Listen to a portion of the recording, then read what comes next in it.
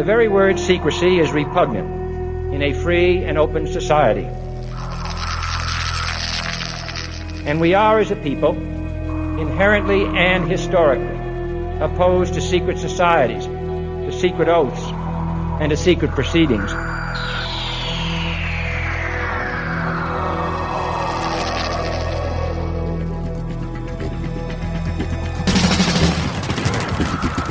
Our differences worldwide would vanish if we were facing an alien threat from outside this world.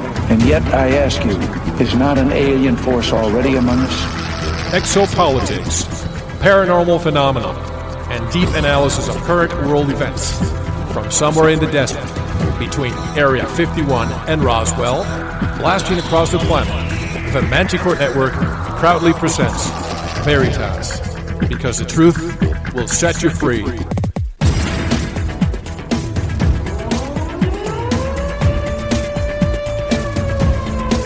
Headline edition, July 8, 1947.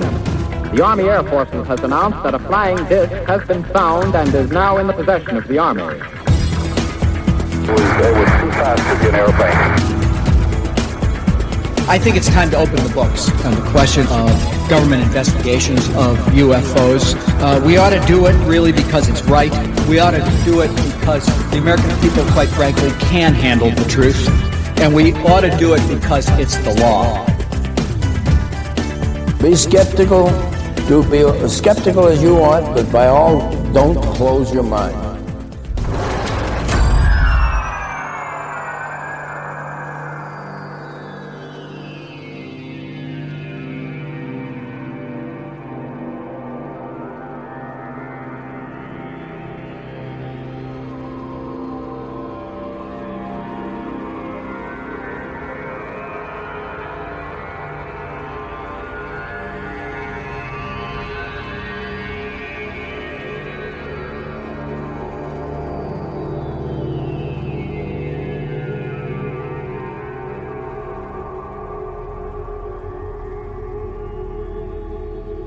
Greetings to everyone around the world, and a warm welcome to another edition of Veritas, where we uncover the truth, one guest at a time. For those who dare to seek, Veritas is the place where they shall find.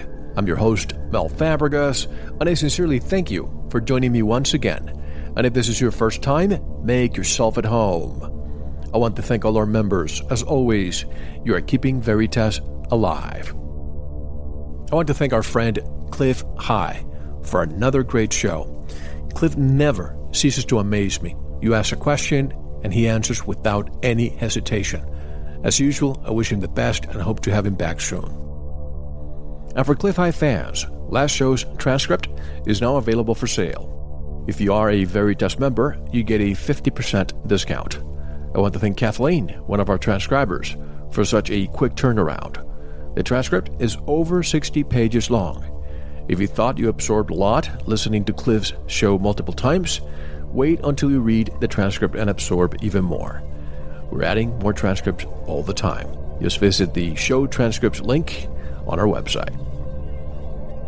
Tonight, Veritas steps into uncharted territory with our special guest, Nick Bryant. My name is Nick Bryant, and I'm the author of The Franklin Scandal, a story of Powerbrokers, child abuse, and betrayal. The book is about an interstate pedophile network that flew children from coast to coast and pandered them to the rich and powerful. The ring was nearly exposed in 1990, but its uncovering had the potential to produce seismic political aftershocks. So the FBI, the Department of Justice, and the Secret Service went into a full-court press to immaculately cover up the scandal. I've spoken to several of the victims who were part of this pedophile network, and they've all conveyed horrific tales of abuse and betrayal. Unfortunately, the very officials that have pledged to protect children from the depravity of evil men were the very officials who covered this pedophile network up. When I started shopping this story around, I was met with tremendous amounts of skepticism. And finally, one day I told an editor that if a journalist came to him in 1965 and told him that J. Edgar Hoover was a closet homosexual and he was blackmailing Martin Luther King, the editor would have laughed the journalist right out of his office. There are some stories that are just so implausible and so exquisitely covered up that they can only be captured through a post-mortem. And this is one of those stories. Boys Town was supposed to help us, not destroy us. What's wrong with them? Well, they have to pick on kids. He took my dignity away. He hurt my self-esteem, my self-pride. I put needles in my arm every fucking day. I drink every day just to hide it. Larry King was the facilitator. That was the man that was in charge. I mean, we flew with him on the trips, had flown to Chicago, was in a hotel room. I was dressed in a negligee. There were, I believe, prominent men, a lot of young boys at this hotel performing certain things sexually with other men, and men ejaculated or masturbated in front of me. All the kids that I've talked to discussed that they were flown around on small planes, and I have hundreds of receipts. This one is going to Washington, D.C. He would fly us to nice places or people's houses. There would be gentlemen there. They would like things done to them sexually, or they would like to do things to me sexually. Some of the parties, when they started off, were straight political type parties with no sex. So you were in the White House? Yes. How did you gain access? Well, I came down with Larry King. What time of night? It was usually around midnight, and it was kind of a gift for our services that we were doing. And then when some of the men had left, some of the politicians had left, the ones that had planned on engaging in some type of sexual activity, that would come after the party. Heat things, hot things, poked at you and stuck in you.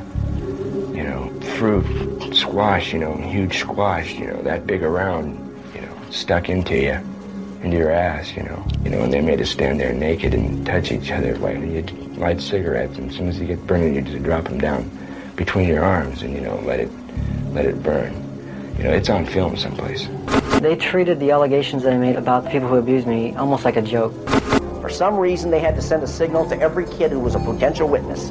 A signal so loud and clear, if you dare to come forward, if you dare to talk, watch what happens. The anxiety level is almost unbearable at times. I think his civil rights have been violated unbelievably. I feel so bad about it because of what they made me do. These are all the people I've worked for. No one really cares about them. These are throwaway kids.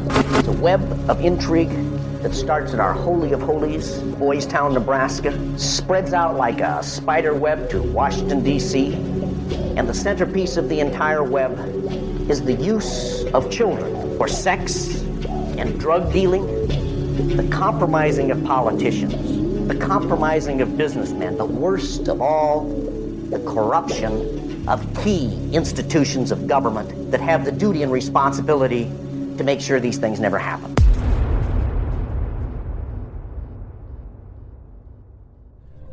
This is not your traditional Veritas show. We not only seek the truth, but also justice. Nick Bryant will be with us shortly. To listen to the complete version of this and all our past and future shows, become a member.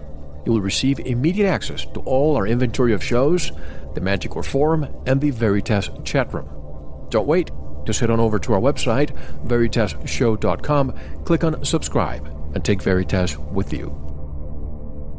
And although the deadline is today, April the 30th, I will extend the subscription for transcription offer one more month. The new deadline is May 31st.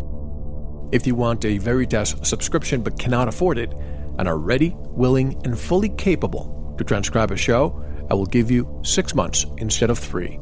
But you have to contact us on or before May 31st and need to be able to transcribe in a timely fashion. For more information, visit the free subscription link on our website, veritasshow.com.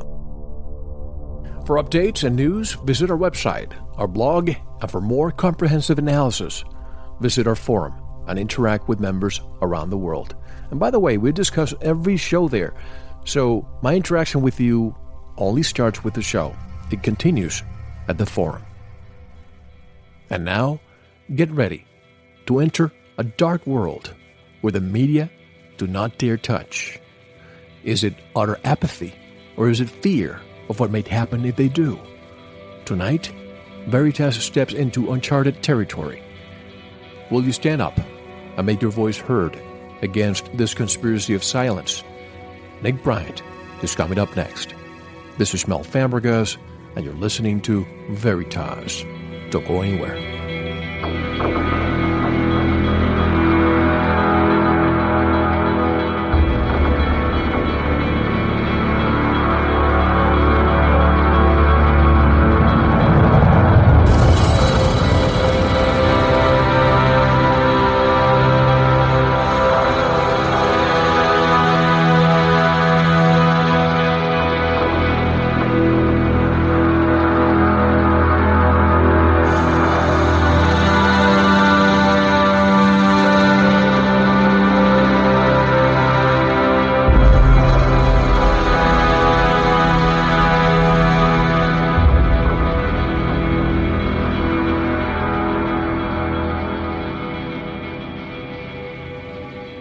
This is Dr. Nick Begich, and you're listening to The Veritas Show.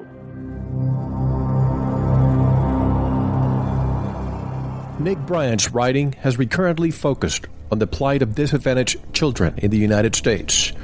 And he's been published in numerous national journals, including the Journal of Professional Ethics, Journal of Applied Developmental Psychology, Journal of Social Distress and Homelessness, Journal of Healthcare for the Poor and Underserved, and Journal of School Health.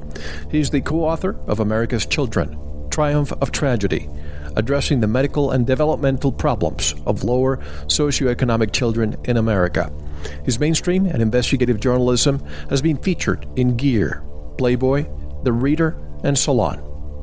What made me connect with Nick Bryant, in addition to his bravery, was his advocacy, concern, and heartfelt empathy for children, especially the disadvantaged and challenged. Tonight, we'll be discussing Nick's latest book, The Franklin Scandal, a story of powerbrokers, child abuse, and betrayal. And directly from New York City, I would like to introduce Nick Bryant. Hello, Nick, and welcome to Veritas. How are you? Good, Mel. I'm glad to be here. It's my pleasure. Nick, as we always do on this show, because we have 2 hours, and you have a book that's over 600 pages, I would like to encapsulate as much as we possibly can. Give us some background on what was the moment where you said, I have to do something about this. Well, it's kind of strange. I came about the Franklin scandal in kind of a circuitous route. And if one keeps their mind open, you never really know where it's going to lead you. And I was going to write a story on the occult for Mainstream magazine. And I started looking into the occult, and I eventually came across a U.S. Customs report on a cult called the Finders. And what is conveyed in that Customs report is quite ominous. There was a group called the Finders, and they were obviously into some very strange rituals, according to this U.S. Customs report. And there was 2 finders and 6 children, really neglected children, in a park in Tallahassee. And some concerned citizens called the Tallahassee Police Department. And the Tallahassee Police Department responded to the call, and they found 2 members of the finders who were well-dressed in they were driving a white van, and there were 6 kids that were they looked really heavily abused. They looked like ragamuffins, and a social services employee would say that one of the children showed signs of sexual abuse. So the Tallahassee cops didn't like the looks of this at all. So they took the children in and put them in protective custody, and then they arrested the 2 finders on multiple charges of child abuse. And there was child pornography in the van, from what I understand, and so they brought in the U.S. Customs Service. So the U.S. Customs Service started to investigate this, and they contacted D.C. police, D.C. Metropolitan Police, because the finders basically had a couple of warehouses in Washington, D.C., And the D.C. police said that they were also looking into the finders for an unsolved murder, and they'd had an informant said that the finders were performing quote unquote blood rituals with children. So the U.S. Customs report, or the U.S. Customs Service and the Tallahassee Police Department, and then the D.C. Metro Police, it was kind of a multi-agency investigation into the finders, and they served a search warrant on the finders and on the two warehouses in downtown D.C. And they found a lot of really shocking information, and actually a lot of pictures of child pornography. And there was a full court press by law enforcement to really find out what the finders were about. And then all of a sudden the CIA came in and they completely squashed the entire investigation. And I was thinking to myself when I read it, that Buffalo Springfield line, "For what it's worth," came to mind. There's something happening here. What it is ain't exactly clear. I was wondering, why is the CIA squashing an investigation into a cult that is obviously doing very strange things to children, and most likely abusive things to children? So that started me looking for other occurrences of this phenomena around the country, and ultimately that led me to Nebraska. And on the internet, there's a tremendous amount of information on Franklin. A lot of it is wrong, unfortunately. But I went to Nebraska, started to look into it. A lot of people were very frightened to talk to me about it, and actually I had a death threat. And that kind of sealed the deal for me as far as the authenticity of the story. Whenever someone gives you a death threat, there's generally something there. There's something that needs to be hidden. And so that was, I'd heard a lot of things while I was in Nebraska the first time. I've been there 14 times. But I'd heard a lot of, when I was there the first time, I'd talked to people that were affiliated with the pedophile network that I would eventually end up writing the Franklin scandal about. And I had a tendency to believe a lot of what they were telling me, but then the death threat kind of sanctified it for me that it was real. And Nick, regarding the death threats, just when you got there, correct me if I'm wrong, you had an encounter with the police. You were stopped. Well, actually, that was downstream. I'd been working on Franklin for about 2.5 years at that point, and I was with one of the photographers of the pedophile network. And I was hoping that he would find, he said that he had some pictures stashed, and because I was really having a very hard time getting publishers to believe this. And it's such an incomprehensible story about the federal government, or at least a corrupt subgenus within the federal government, aiding and abetting child trafficking. It requires a paradigm shift, and I was just running into like a tsunami of skepticism and cynicism when I was pitching this story. So, although this photographer was shifty, and I think that he doesn't have an extremely highly developed moral barometer, I thought I'd give it a shot, and he took me on a wild goose chase for pictures, and it resulted in basically a nothing sandwich. But when I was giving him a ride back to his place, we were pulled over, and I was put into a Nebraska State Patrol car, and then my rental car was completely ripped apart. The officer actually made me kind of a Vito Corleone offer I couldn't refuse. He said they could search it on the spot, or they could arrest us, impound the vehicle, and then search it. So, right. I just said, knock yourself out, search it. And I'm very glad that at that point that we did not get any photographs. Why did they stop you? And because there were more than one patrol cars there afterwards. Why did it stop you, and what happened afterwards? What was my offense? Why? Yes. I was pulled over. I was doing 70 and a 65. Thank you for listening. To unlock the full 2-hour interview, including video formats, downloads, transcripts, exclusive articles, and more, subscribe to Veritas Plus now. Gain access to our entire archive dating back to 2008. Just click subscribe at veritasradio.com. Because you don't want to believe, you want to know. Subscribe now. To listen to the rest and all of our exclusive material, proceed to the Veritas Plus member section, or join the Veritas Plus family by subscribing. Click on the subscribe button at veritasradio.com. Don't forget to visit the Veritas store for focused life force energy. Get a 15-day free trial today, with no credit card required. And if you want to get in touch with Mel, want to be a guest on this radio program, have a guest suggestion, or have feedback, just click on the contact button on our website at veritasradio.com. Now, proceed to the Veritas Plus member section or subscribe to listen to the rest of the interview. You don't want to miss it. Because you don't want to believe, you want to know.